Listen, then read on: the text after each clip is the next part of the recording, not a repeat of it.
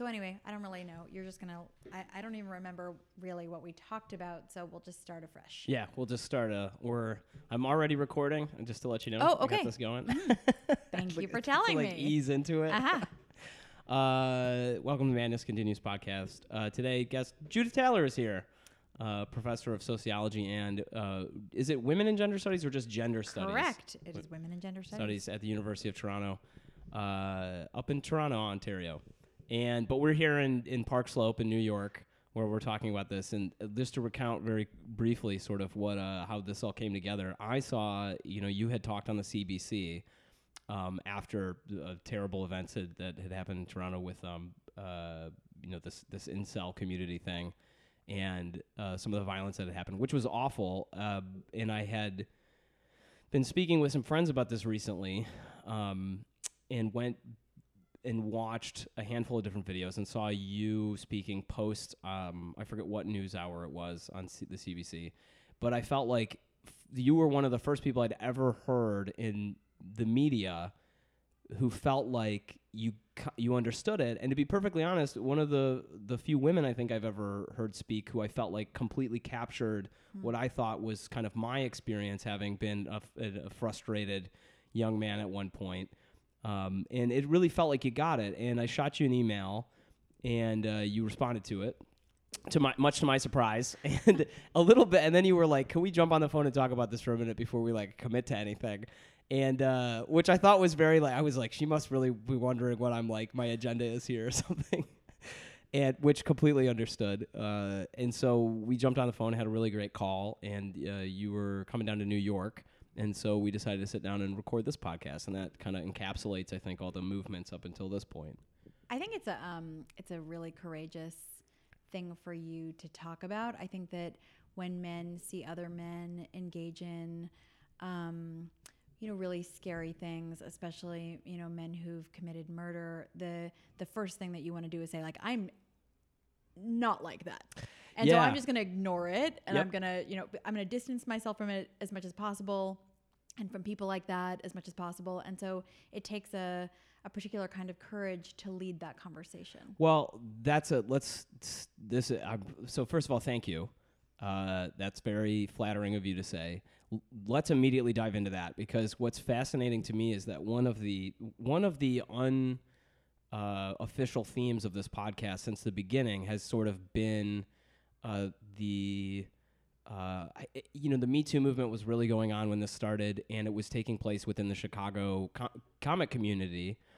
And what you just described in terms of lots of, I think, men distancing themselves from someone who had perpetrated something was happening a lot in that community. And I was speaking with this really amazing comedian, Meredith Cachel, who's in Chicago. She runs a show, Chicago Underground Comedy at the Beat Kitchen, Tuesdays at 10 p.m.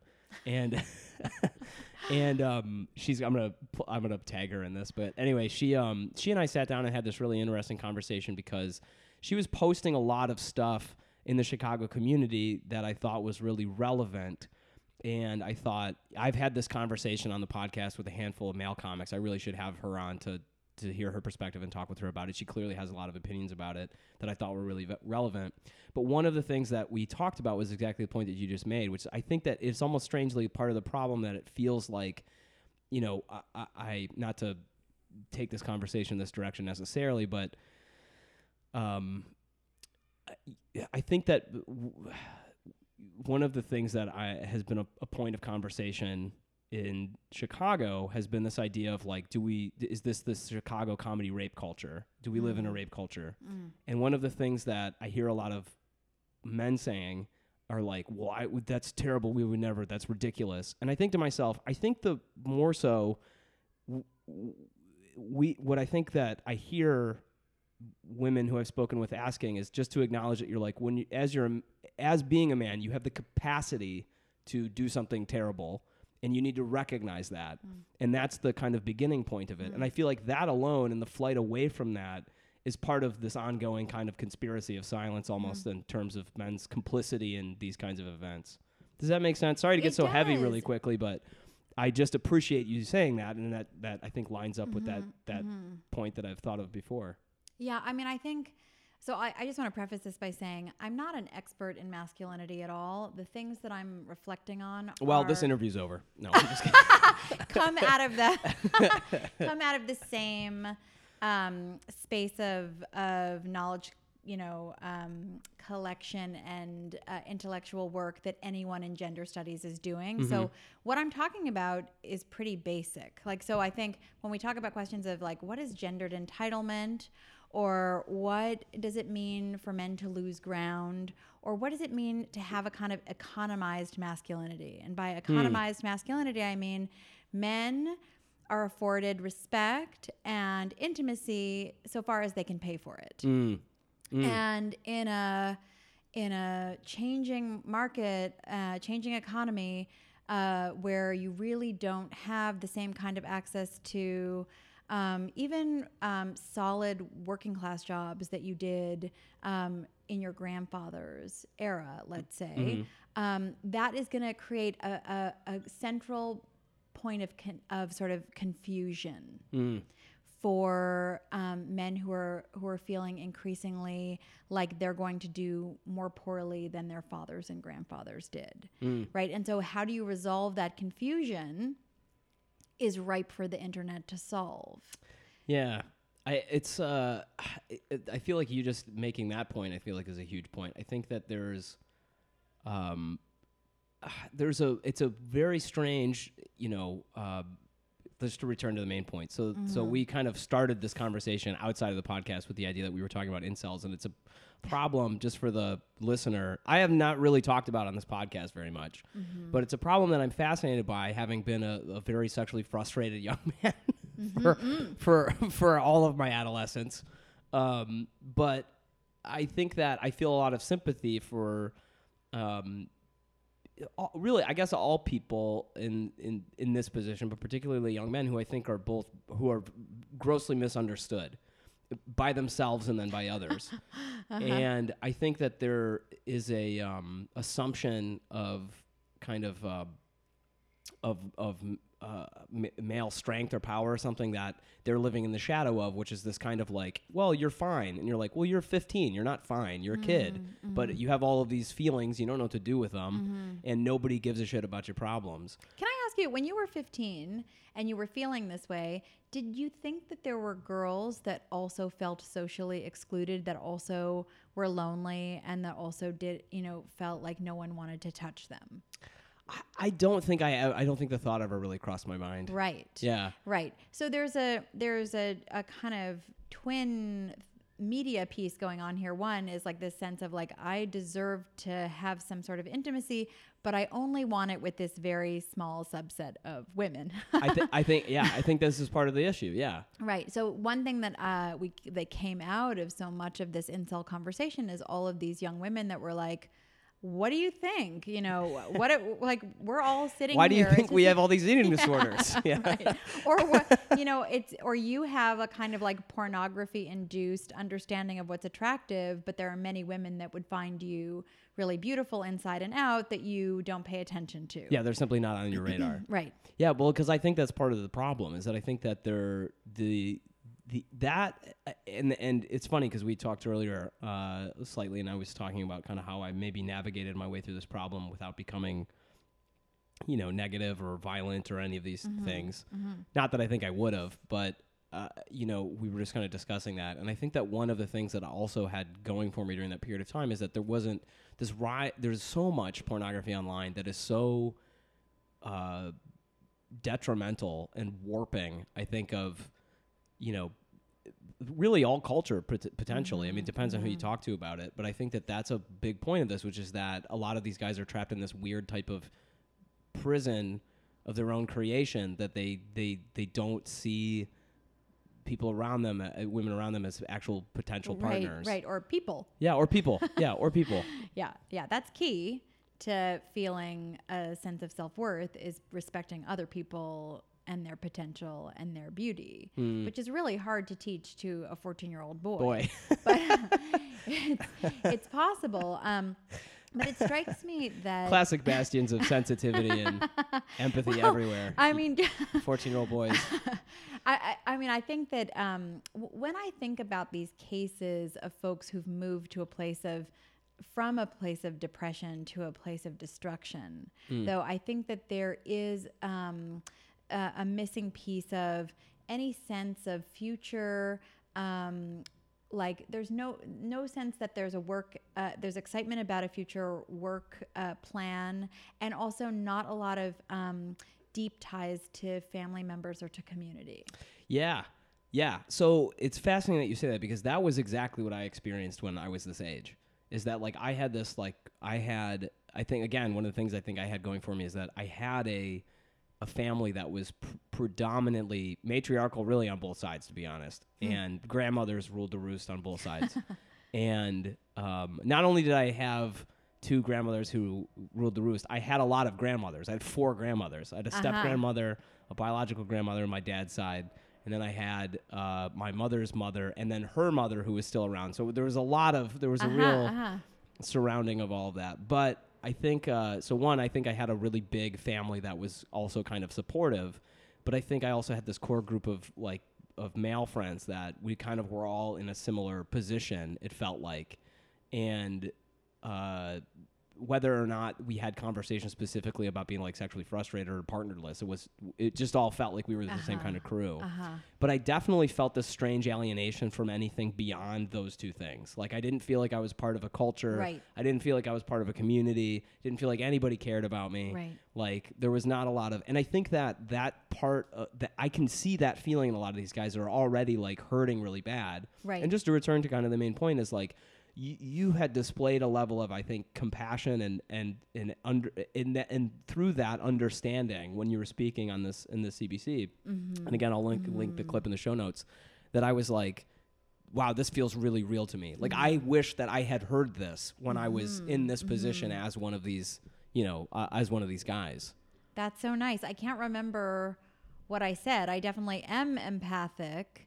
And I do understand what that feels like to feel written off. I think that I see young men experiencing that. I think the interesting thing about it is that, I mean, I've been struggling to figure out, is this because, like, when you're thinking that you're lonely and you're thinking that you need intimacy, are you thinking about like, I would have to ask someone out on a date and I don't have the money to do that, or that I'm not physically what women are looking for, or like the place, what's fascinating to me about that alienation is that it seems like it comes from a place of kind of already being defeated. It's not that folks actually tried to engage socially.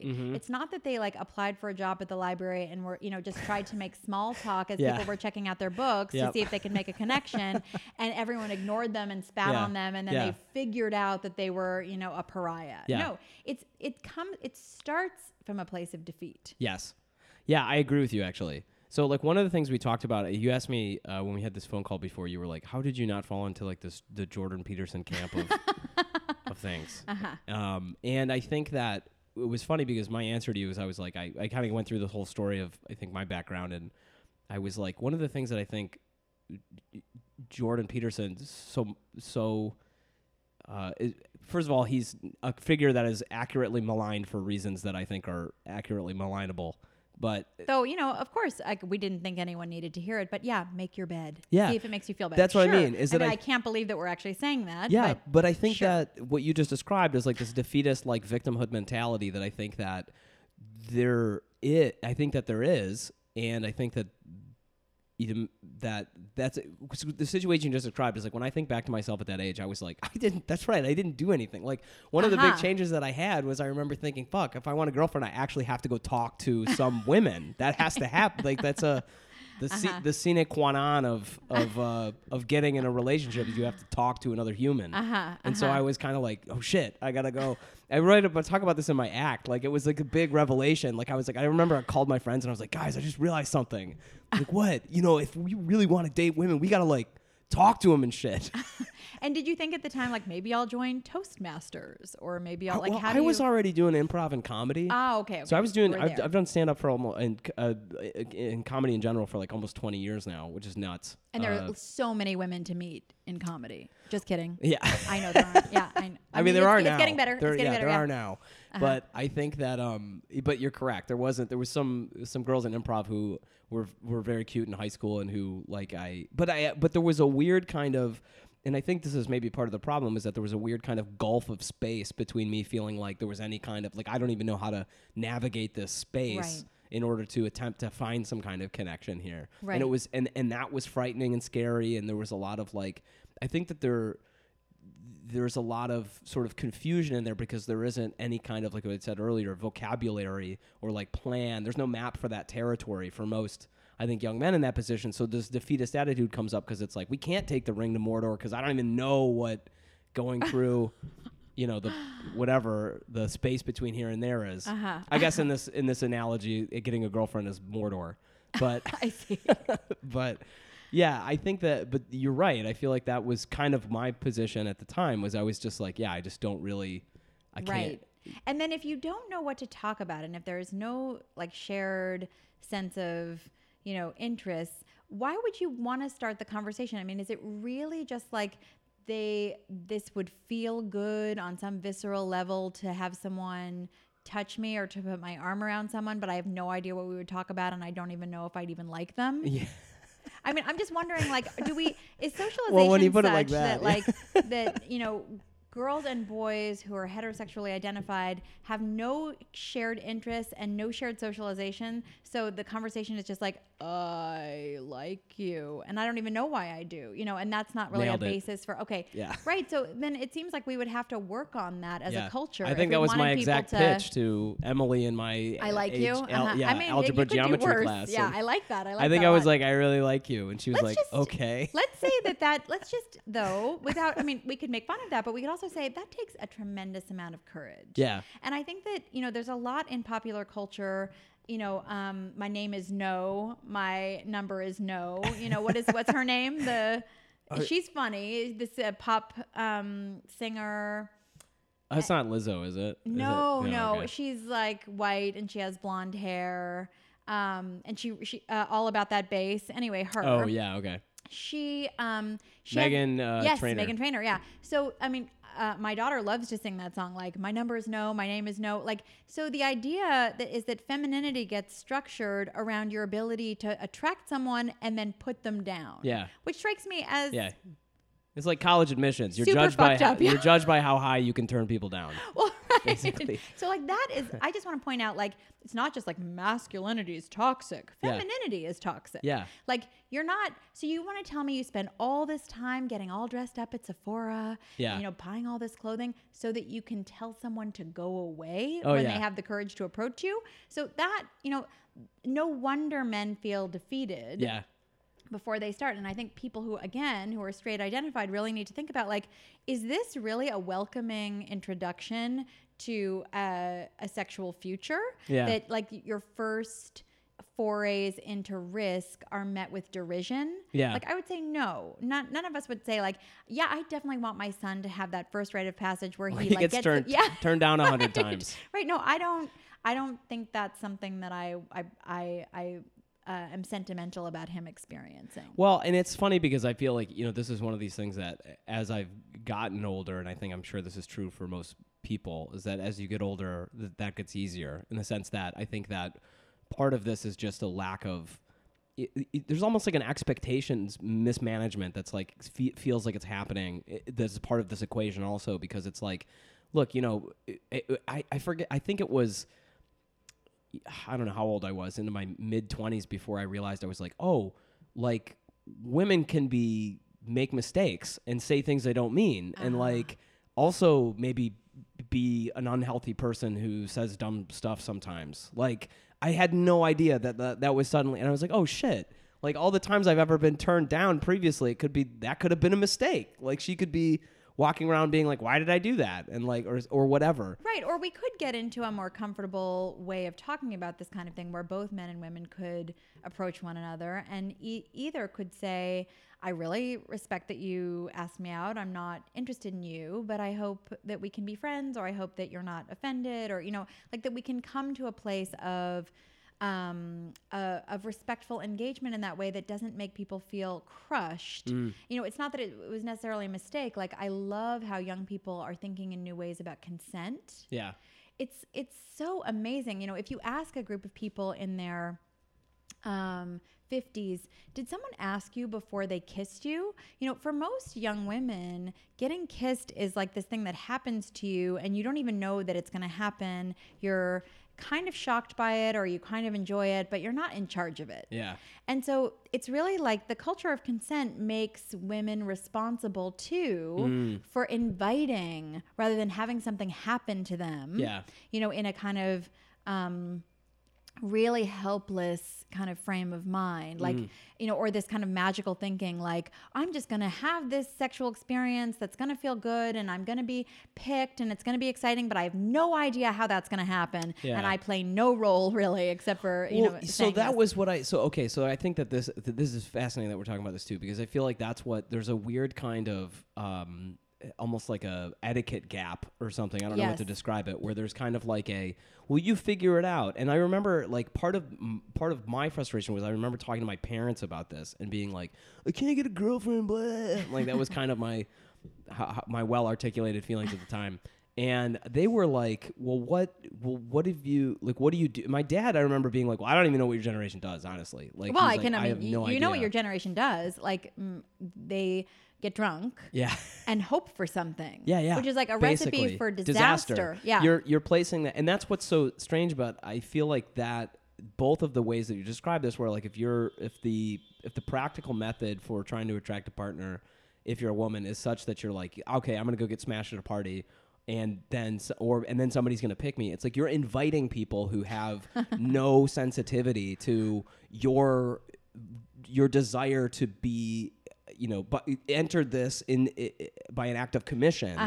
That's who you're inviting in to do this. And I feel like no wonder you're having bad experiences if that's kind of the situation. My advice for my undergraduates is to have morning dates. Like, if you really like someone, you should go out for breakfast. And if you want to kiss them, you should do it without alcohol. And if you can't do it without alcohol, you really shouldn't do it. Yeah. I mean, I might sound completely, I feel like... thanks, Mom. Well, yeah. Heterosexuality needs to be on probation right now because, I mean, clearly, like, the courts can't even handle how much... Right about I that. know. Yeah. How much disagreement there is apparently between men and women about when intimacy should take place and how it should feel. That I feel like, let's just be sober for it for a while and see if we can actually remember it. That would be good.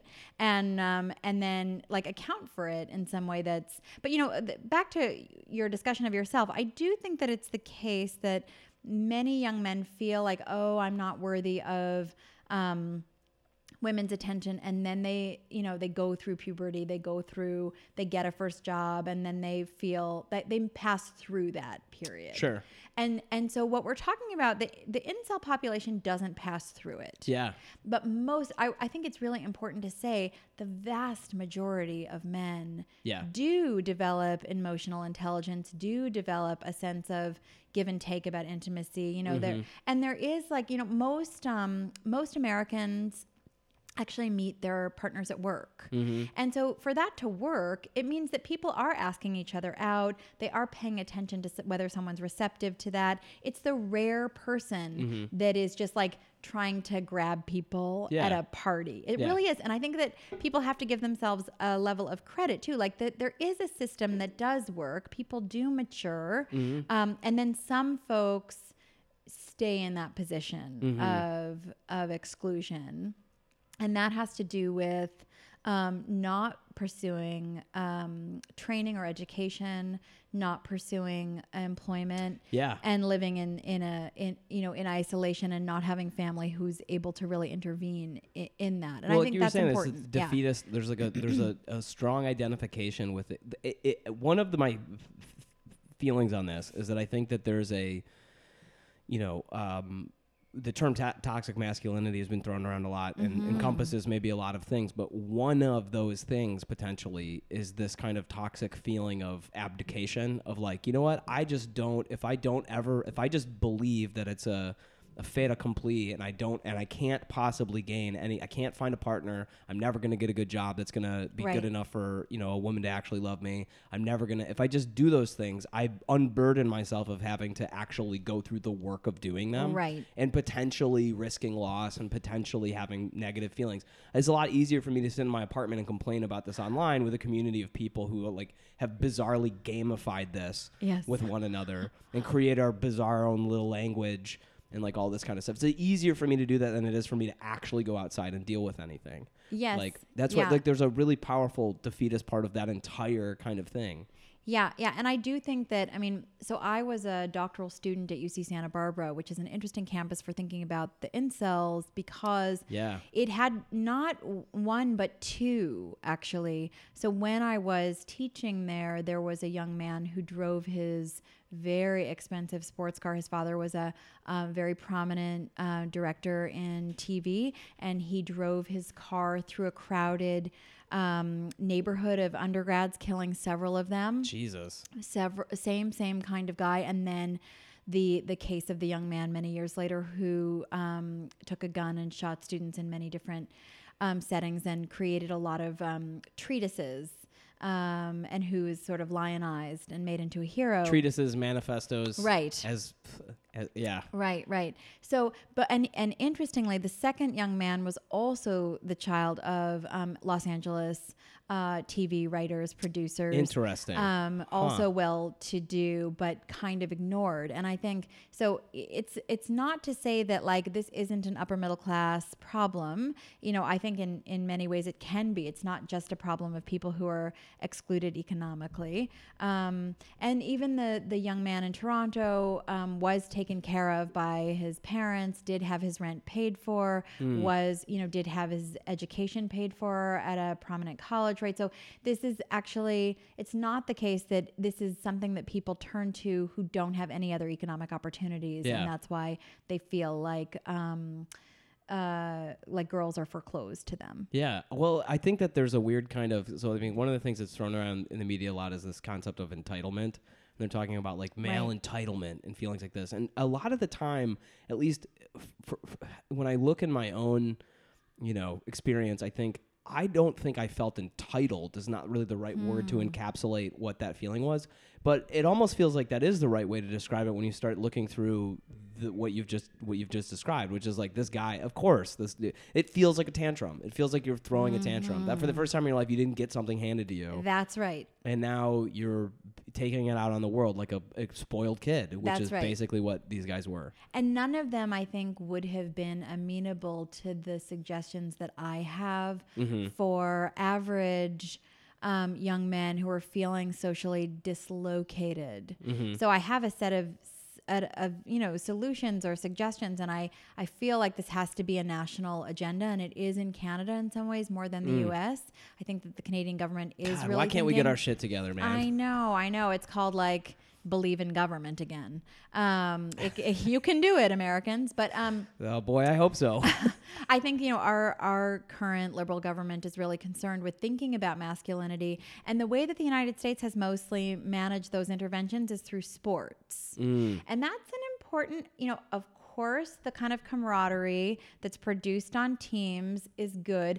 I actually think that is not where the investment should go. And I do not see evidence that participating in team sports makes men more capable of treating women like, equal human beings, of not thinking competitively. All the athletes in my high school were definitely the most wokest dudes at the school.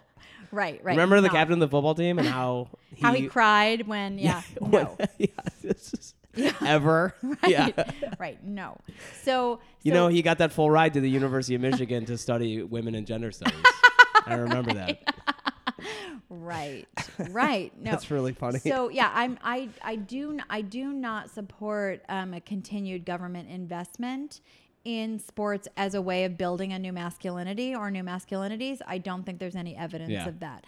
I do think that trade unions have a really big role to play and have actually managed to think about gender in new ways that were really painful. Like they had to really do the work of diversifying the factories, diversifying the shop floors, and thinking really carefully about like how do you create teams with men and women. Yeah. So I do think that trade unionism is really primed to help us with our youth. In much the same way, like how do you build friendship groups that are cross-gender in the same way that you do a workplace?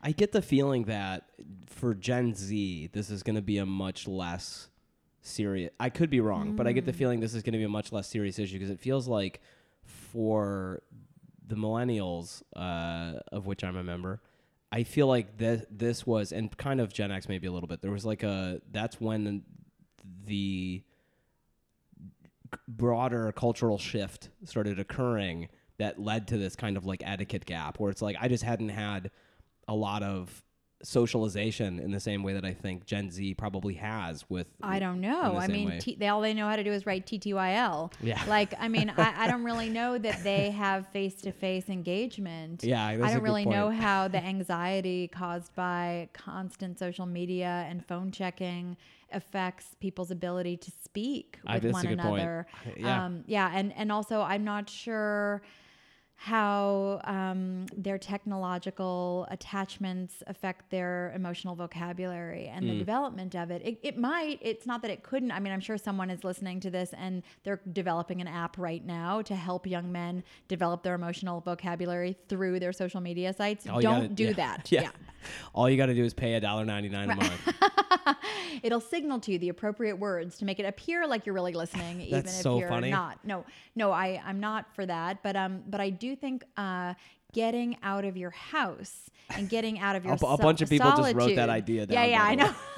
Getting out of your solitude is really important. So, like, how many young men feel lonely and volunteer at the food bank? I really feel like probably none. None. Yeah, I'm going to say none. Never happened. Yeah. I'm actually going to say it's never happened. Probably almost never happened. I really want someone to do that. They need your help.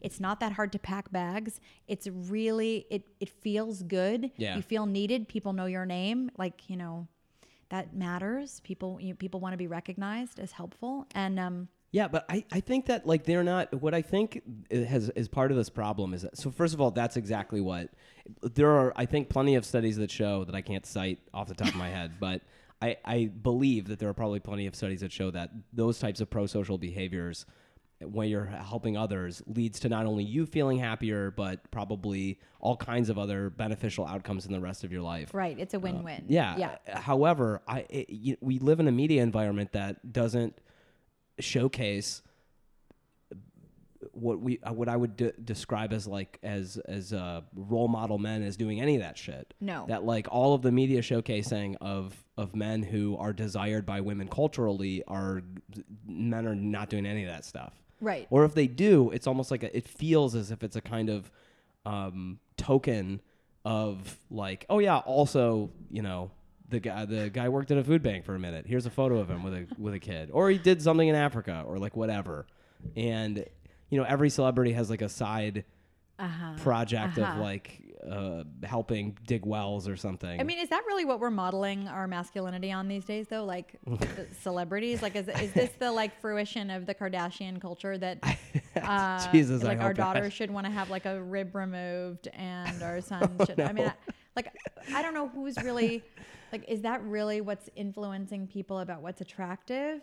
I mean, the other thing that I want to mention is, young men used to get into volunteering from the Boy Scouts. Sure. I don't know. Were you a Boy Scout? Yeah. Yep. You were a Boy Scout, right? Yeah. That could have saved you. It could have. I'm going to say it did. Well, I was in the Cub Scouts. And I never was never like really into Boy Scouts. Right. But I was in Cub Scouts for a long time, and then when I got out of that is when I kind of started. I like wrestled in high school, so it's weird because there is a team component to this that I feel like wrestling changed my life actually in a really positive bunch of ways. Because I think that part of the issue for a lot of these guys also is not that they just can't socialize with women; it's that they can't actually socialize with other men. Agreed. And in a healthy way. Agreed. And I think that also helped like change my life. But it was Yes. like I have a pattern when I look back at my life. I have a pattern of like of seeking some kind of, I think, intimacy with other men in groups that has kind of gone through. It was like Cub Scouts. My dad, a lot of my uncles would all go hunting together when we were kids. Right. Wrestling in high school. The Mankind Project that I was like a member of. I think we talked about that. Yeah. I've never mentioned that on this podcast before. I'll describe it in a second. Fraternity in college. Oh, you were in a fraternity? Yeah, I was in a fraternity. Well, so no, that's, a mixed bag of Definitely masculinity, is. That culture. I mean, maybe you'll explain the spanking thing to me, but I do. Ours was, hold on, Lambda Chi Alpha was the first national fraternity to not support hazing. No more paddles. Yeah, no more. Okay. I mean, it's like handed down as a token. Like I it's see. not so yeah, you're not going to get rid of it. I mean, but nobody's going to use it. What we really can't talk about is that men need to have. I mean, how many things like martial arts, wrestling, like men need an activity so that it looks like, so that they can touch each other without being called gay. Yep. And, women, when we think about the sociality and the tactile nature of women's friendships, like they're braiding each other's hair, they're giving each other back massages, they're playing games of like, X marks the spot on each other's backs. They're like, trying on each other's clothes. It's such a very tactile way of growing up and a way of appreciating each other's bodies. They paint each other's nails. They do each other's makeup. Men have to wrestle in order to touch each other. Well, it's funny because in exactly the way that you just said, you're like, there has to be a way for men to touch each other without being perceived as like homosexual. That literally thought crossed my mind when I got back into doing mixed martial arts after college. I was like, I kind of miss touching other men or being like, feeling close to like other men. And it's strange. And I mean, like even saying it on this podcast, I'm gonna have all these guys in Chicago be like, dude, I didn't know you were so gay. And you're like, yeah, but that's the problem is it's like there's this weird conflation of any kind of male intimacy with homosexuality. And you're like, I've never been attracted to a man in my life. Like I've never been sexually attracted to a man in my life, never been romantically attracted to a man in my life. It doesn't mean that you can't like be around and appreciate other men. And I think that actually is probably the bigger, the underlying, more fundamental problem that a lot of these guys actually have is that they just can't seek intimate relationships, period. And the only outlet that they culturally have been pigeonholed into is by seeking those types of relationships with women because they can't actually get them from other men. Right. That's right. But I think, and again, that's a lot of pressure for women, and that's a lot of pressure on men, that if they break up with someone that they will not be touched. Well, I think that it's a huge, I think it's a very scary problem for men, but I think it's also like, that's a huge amount of emotional labor. And I think like no woman is like, let me go take on this project. Oh no, I would argue they are quite happy to do that. Yeah. And it's to their detriment. I think they want to feel that dependence because it gives them a sense of control. Interesting. But in fact, you don't want to have anyone trapped in relationship with you that you, because you fill that role for them, they can't break up with you. Yeah. Like you want them to want to be with you, right? Yeah. But I don't think that's really how intimacy has been so structured. So women want to mother the people that they partner with as a way of incurring dependency. That's fascinating. Yeah. So I'm not sure if they don't want it. I think it's something that is probably too much. Huh. And yeah. I mean, I think that one thing that men do men do hang out together quite beautifully, right? Like I think they've got that down. I mean, beautifully is interesting. Well, like they look out for each other. They know how to meet at the park. Sure. They play basketball. You can go if you're alone. You can go to any public park and join a pickup game. Yeah, that's all right. That's probably true. I think that's really cool. I don't think the girls have a correlate to that because they're not as active in their bodies. I mean, if you're on a swing, maybe someone will come and swing next to you, but that's not like the same, the same kind of camaraderie. And they plan things like everyone's coming over to watch this game or and you can be included without having to take care of someone emotionally, which is different from what women do. Inclusion comes at a cost of conformity in a particular kind of way. That's interesting. Okay. Kind of a lot of emotional labor and expectations of what it means to be a good friend. Men are kind of like, oh, you show up sometimes, you don't show up other times. It's okay. Yeah. They really forgive you. They have very low expectations of one another. Yeah. I think that's probably true. There's not a lot of, this is not a very high bar to clear. Right. And I sort of like that on some level, and then other times no. I mean, that's not true on sports teams. Like, men can let each other down and pressure each other in ways that are quite unhealthy there too. So many pitfalls. Yeah. So it's a really a miracle that any of us do anything, have any healthy relationships, yeah, at all. I think you just described the basis for most of my comedy. I'm like, I don't know how the fuck I do it. I do this any given day. I literally, I think about for the whole. I've been with my girlfriend for 4 years as of Thursday, and that's exciting. Yeah, I mean, if it's good. It was on our we have a non-monogamous relationship, and on our 4-year anniversary, I think we both forgot it, and she went on a date with another dude, this married guy that she's seeing. I mean, he's in a non-monogamous relationship. It's not like she's she's not a homewrecker. But she went on, and I didn't even realize it until yesterday that I texted her. I'm like, did you realize it was our 4-year anniversary? And I'm like, you went on a date with another dude? And she was like, oh, whoops.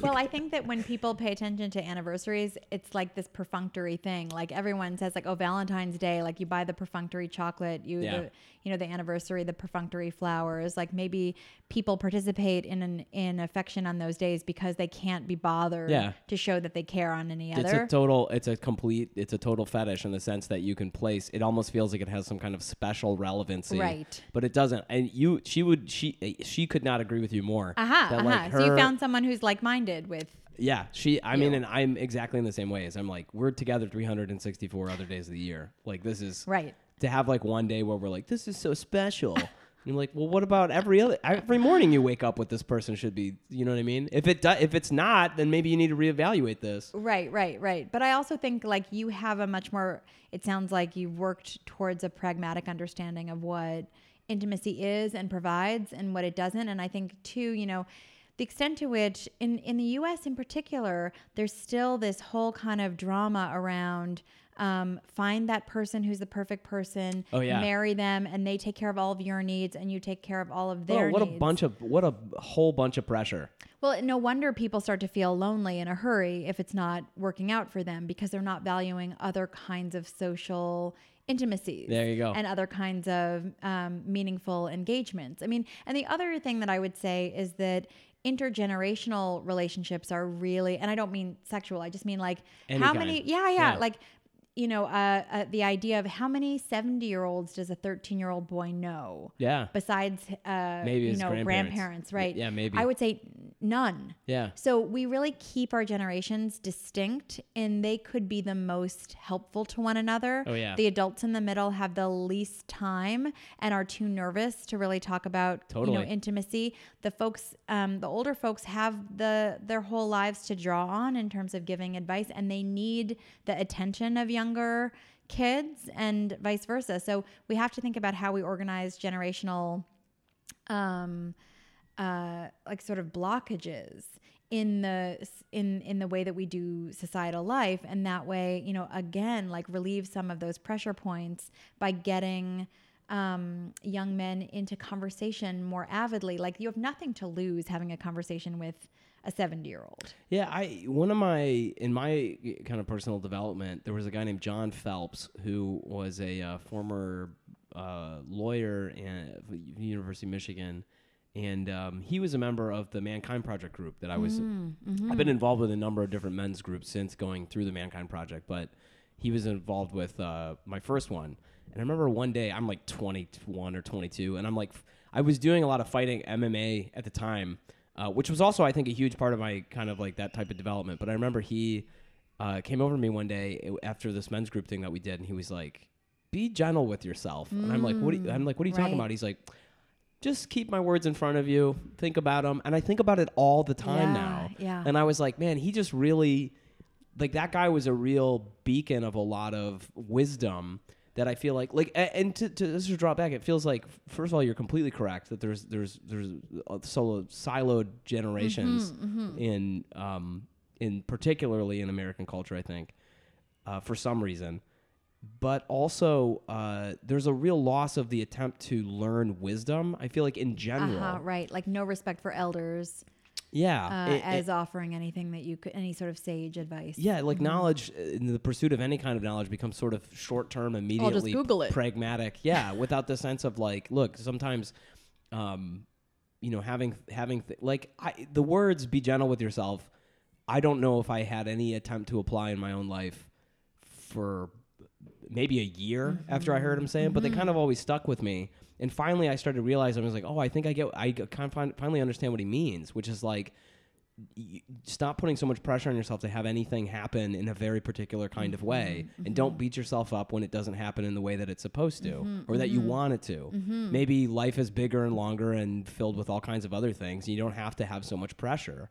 And like, I feel like that was a big thing that took me a long time to learn. But that type of wisdom, if I didn't have that guy in my life, I don't know if I would have ever heard that from anybody else. Right. Like, because I think it's specifically like when you're dealing with your own parents, this is getting slightly off topic, I guess, but when you're specifically dealing with your own parents or grandparents, they kind of have this like, first of all, there's plenty of dysfunctions that can occur in that relationship particularly. Right. But then also they have potentially a certain kind of vested interest in your well-being in a very narrow kind of way that a unrelated older person can just be like, look, I'm just going to be honest with you. Like, here's these kinds of things. That's right. And you don't have to take the advice of an older person. It's just that it helps put your own views in perspective. It anchors them in a way. It gives you a compass. Just like, I mean, parents are only triggering, really. But other adults, it's just, sometimes you can bounce your own thoughts against the views of an adult who just, generally cares about you. You don't have to, assimilate all of their views into your own mind as a way of respecting elders. It's just about getting a whole host of opinions and thoughts that balance out, let's say, your self-hatred. Yeah. Which is like... Are you talking to me? Well, I mean, it's just a common experience, right? Yeah. We really don't talk about how common that is as a rite of passage, for young people. Like this just urgent feeling of, I'm not... good enough. Right. It's a feeling of latent inadequacy. That's right. kind of like, right. that becomes sometimes very acute. Right. And like, and then you can't, and I think that's where a lot of this stems from, is this kind of like, and I think boys and girls both experience this. Yes. Yeah. The interesting problem with the incel population and with, young men generally is that, girls, when they feel it, they self-harm. Yeah. And boys tend to externalize that pain onto random others. And, the cases that we have, there's one thing that I really want to raise here, like the cases that we've had to think about in Canada. We had our first terrible shooting in a mosque in Quebec City. And this young man was like, well, should I shoot at a feminist club at Laval, which is a local university? Should I go to a shopping mall? Okay, no, I'll go to a mosque. So there is a way in which we really do have to focus on young white men in particular. I do feel like there's so much ideology out there that like your self-hatred can be explained because immigrants are taking your chances and girls aren't. It's a grab bag of narratives. It is. And it's provocative because there is in fact a slide. Let's not say, the perception that your father had a good factory job and you won't. That is true. It's not because of immigrants. It's because of globalization and the loss of that economic tier. Yeah. But it seems to me like we have to talk about the structure of the economy every time we talk about these ideologies. And we have to think about like whiteness. Yeah. In particular, like, because Black men, for the most part, Latino men, for the most part, are not going into a shopping mall. Not a lot of shooting people. Not a lot of manifestos coming out of that community. No. Right. And so, it seems like there's also opportunity for a kind of cross-racial dialogue where, clearly like men who've been experiencing a tremendous amount of racism and economic dislocation are not killing people randomly. Yeah.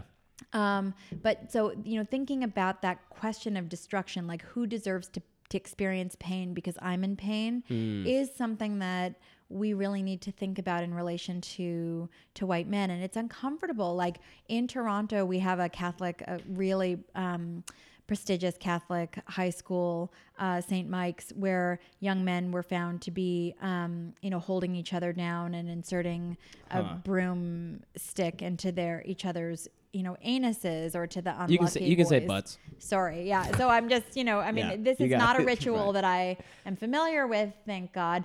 We have to start thinking about either. Right, right. So, and I don't think that it's so much something that. So shame on me for laughing. That's a terrible thing. No. Yeah. I mean, it's good to render strange things that are actually respected rites of passage. Yeah.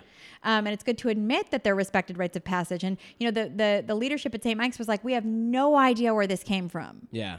It came from St. Mike's. Yeah. And from many other, environments where men have to learn how to ignore other people's feelings by turning on one another first. Yeah.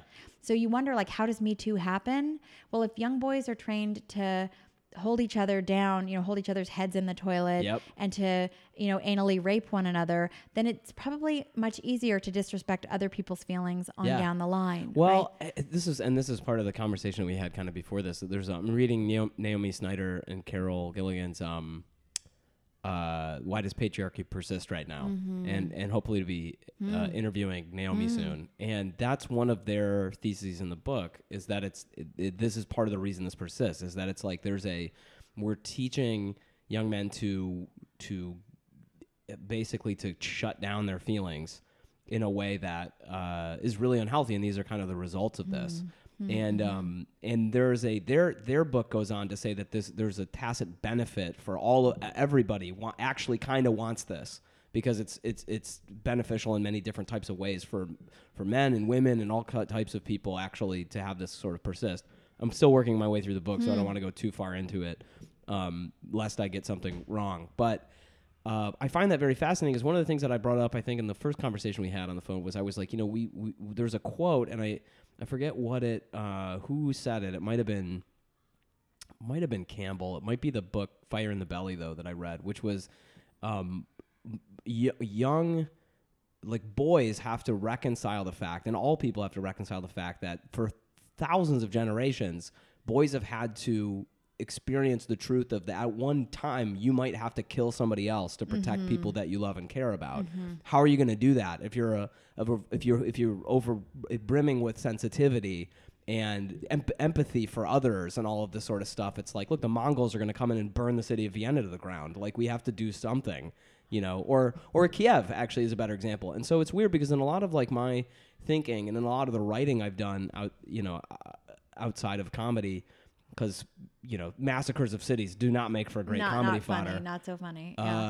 This is a thing that, like, people have had to reconcile. We live in a world where it's not really the truth anymore. If anything, if we don't instill this kind of empathy into boys, we're going to lead to the road to apocalypse. But in point of fact, like, the largest group of vets and the youngest group of vets in U.S. history is now living, back from Iraq with more missing limbs, more shrapnel than ever before, and more, like, such bleak life chances and economic opportunities. Oh yeah, and their whole lives ahead of them. So I don't know if it's the case that we aren't asking that of men still. I mean, we certainly have, like, we're asking it of poor men by and large. Sure. And men of color also. Yes.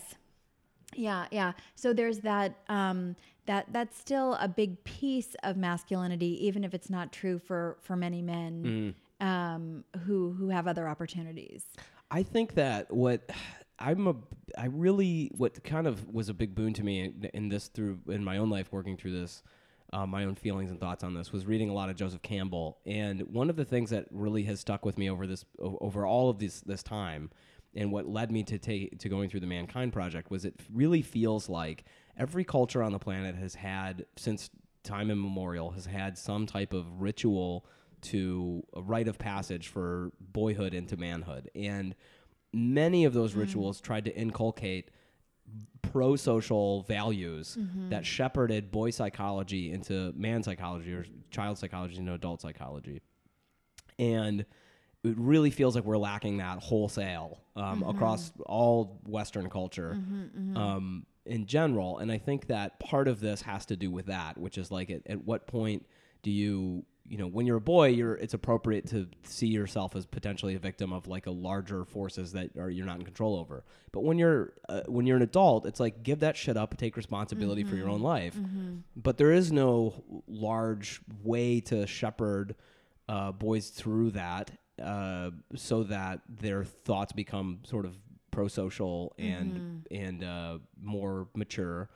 And also paired with that is this kind of etiquette gap that we were talking about before. It feels like those are two deep things that were they to happen, and I don't know how they would really be a boon to solving kind of a lot of the social ills that come along with men who feel this way. Well, you'll forgive me for always coming up with a state remedy, but I do think,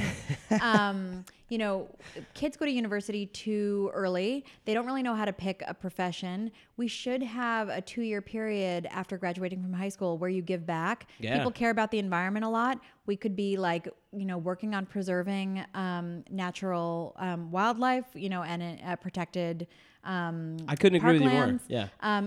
Kids just, I can say this, because I teach kids 18 to 21, 18, 19, 20, I'm an impediment to their sex lives, basically. Like, it's a wonder that they come at all or listen. So we should just have them like learning different tree, how to plant trees, like learning different bird species and thinking about extinction. Being mixed gender, mixed groups. And then everyone can have this rite of passage to adulthood. It doesn't have to be gendered. Like you can build trails together or do other kinds of volunteer work together where you build skills and then get a sense of, join a guild. Like, see if you like to do electrical work, see if you like to do plumbing work, see if you like to do firefighting work, see, just try these things on in this time period of giving back. And then you'll have graduated into an adult space where you can actually pick a program or a life action that you want. And it also postpones some of the painful aspects of work for 18-year-olds who are not interested in going to university,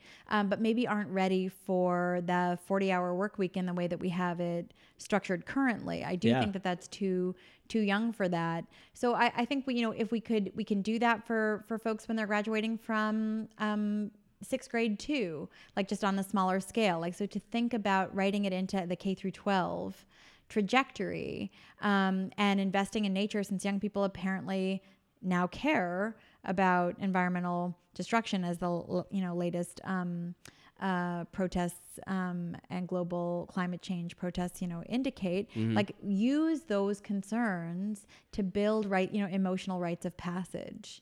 I couldn't agree more with that. I actually I think the IDF, the Israeli Defense Force, the idea that everybody has to do kind of 2 years or something. I feel like that's a great. There's a type of, that would sort of thing would never fly, I think, in the United States, a mandatory service. But but the idea that part of my feelings at the time, I remember even thinking, I wish that there was something that I was required, I think that this is just part and parcel of the problem is I think that a lot of young men, and probably most young men, and I was one of them, needed a bigger authority to go, I need you, and here's where you're needed, and here's how you're needed. Many, one striking similarity of incel folks is that they tried to join either the police force or the military at some point and then were kicked out. So they were probably looking for inclusion, camaraderie, team building, but were already too out of step to really to acclimate to the strictures of those settings. But again, anything that we want to change like this, we would really have to invest a lot of money in. And it's not that the U.S. doesn't have those kinds of resources. It definitely does. It would just have to be a priority. Instead of, we could go take $188 billion from Jeff Bezos. Right. He'll still be a billionaire. That's right. That's right. And I would say that some of the most beautiful interventions. I'm really limiting my upward mobility by talking about Jeff Bezos I like think this. really powerful people, the interesting thing is if you criticize them, they just think it's cute. They actually don't feel threatened. Threatened by it at all? Yeah. So like some of the... Well, if you're listening to this, Jeff Bezos, I challenge you to hire a wrestling match. To hire you. To wrestle and then hire you. He'll put me in a warehouse. I'll walk 10 miles a day around the warehouse. I wouldn't say that Amazon warehouses are really building a lot of camaraderie right now. There are unionization efforts, so maybe they are. I don't know. They'll probably get rid of all people in those things very quickly. Right. Was that just with robots? Anyway. Well, I was just going to mention a cheap intervention that could be modeled on. I mean, AA is really one of the most beautiful. Yeah, we talked about this a little bit. Settings that I just wanted to mention for folks who are listening. It costs no money. It's a really one of the most beautiful spaces I've ever seen for men to actually learn how to support one another and hold one another's feelings without having to do anything but the power of listening and bearing witness to one another, and where talking about your emotions does not mean that you're less of a man. Yeah. And it's also spaces that are cross-gender and all-gender, so that it doesn't have to be a ritualized, like, well, I know now that I can talk to other men, but can I talk to women? No, everyone's there because they have a shared commitment to developing a vocabulary of care, self-care and care of others, and with reflexivity, like accounting for things that we've done wrong and, thinking carefully about how we want to live our lives. And I think that's a very beautiful underutilized model for men too, and thinking about developing those skills. I think I feel like that maybe isn't I should go check out AA then. Just to see what it's like. I've never been. I don't have. There are open meetings. And I don't have a problem.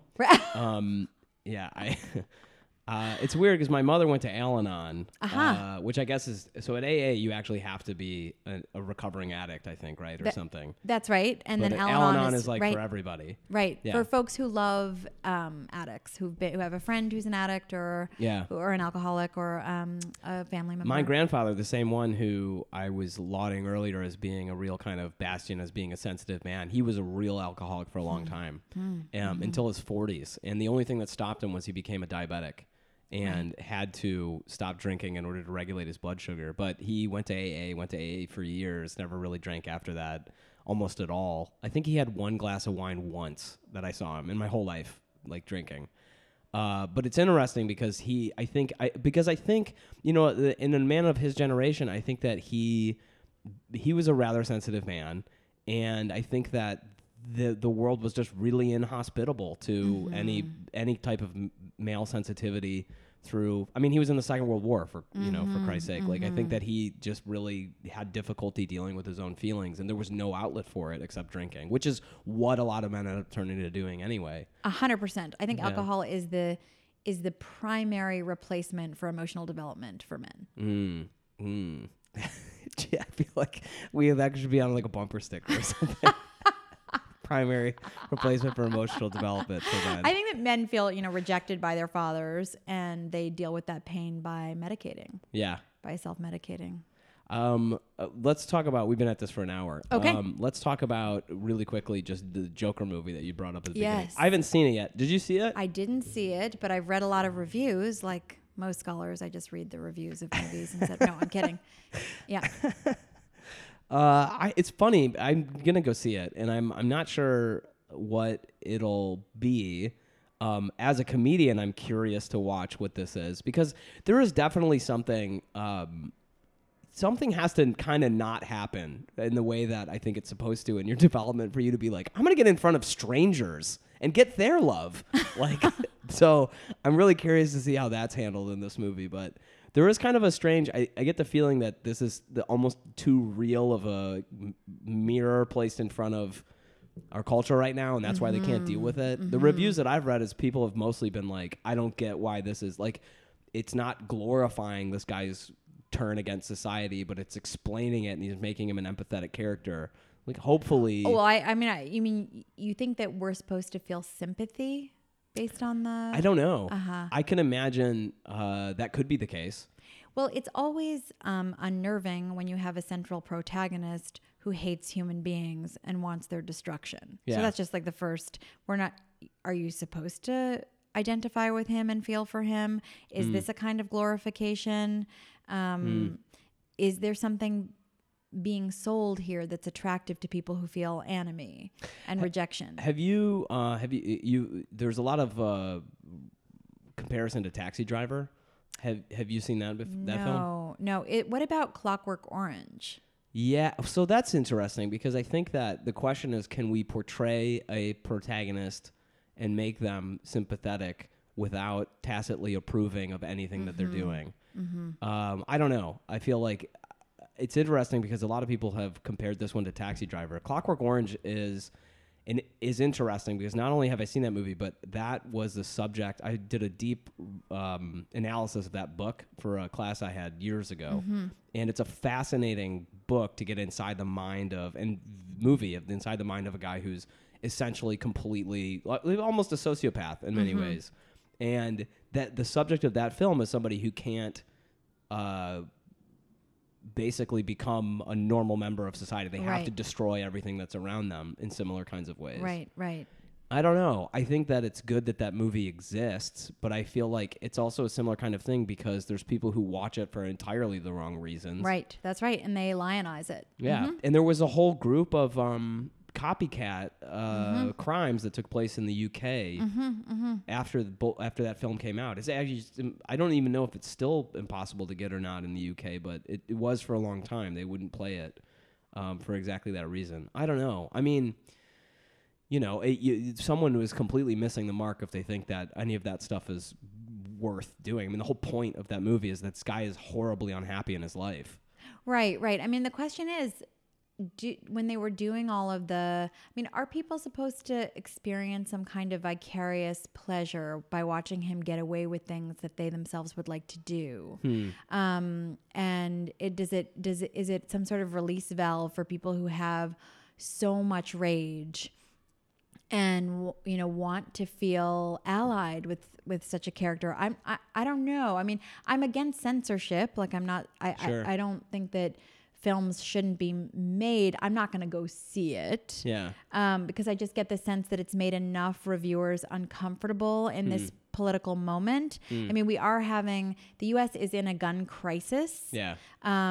People don't feel safe in movie theaters. Hey, people don't feel safe anyway. You're telling me I have so I brought out some equipment on this big black bag. I was on the subway and I could tell that I'm like, people think I'm carrying something with me. Like, the weirdest that I've ever felt in terms of like scrutinized was I had a black gym bag and I walked through Times Square to go to a comedy show. Yeah. And I had this black gym bag just walking around Times Square and people were like, what the fuck?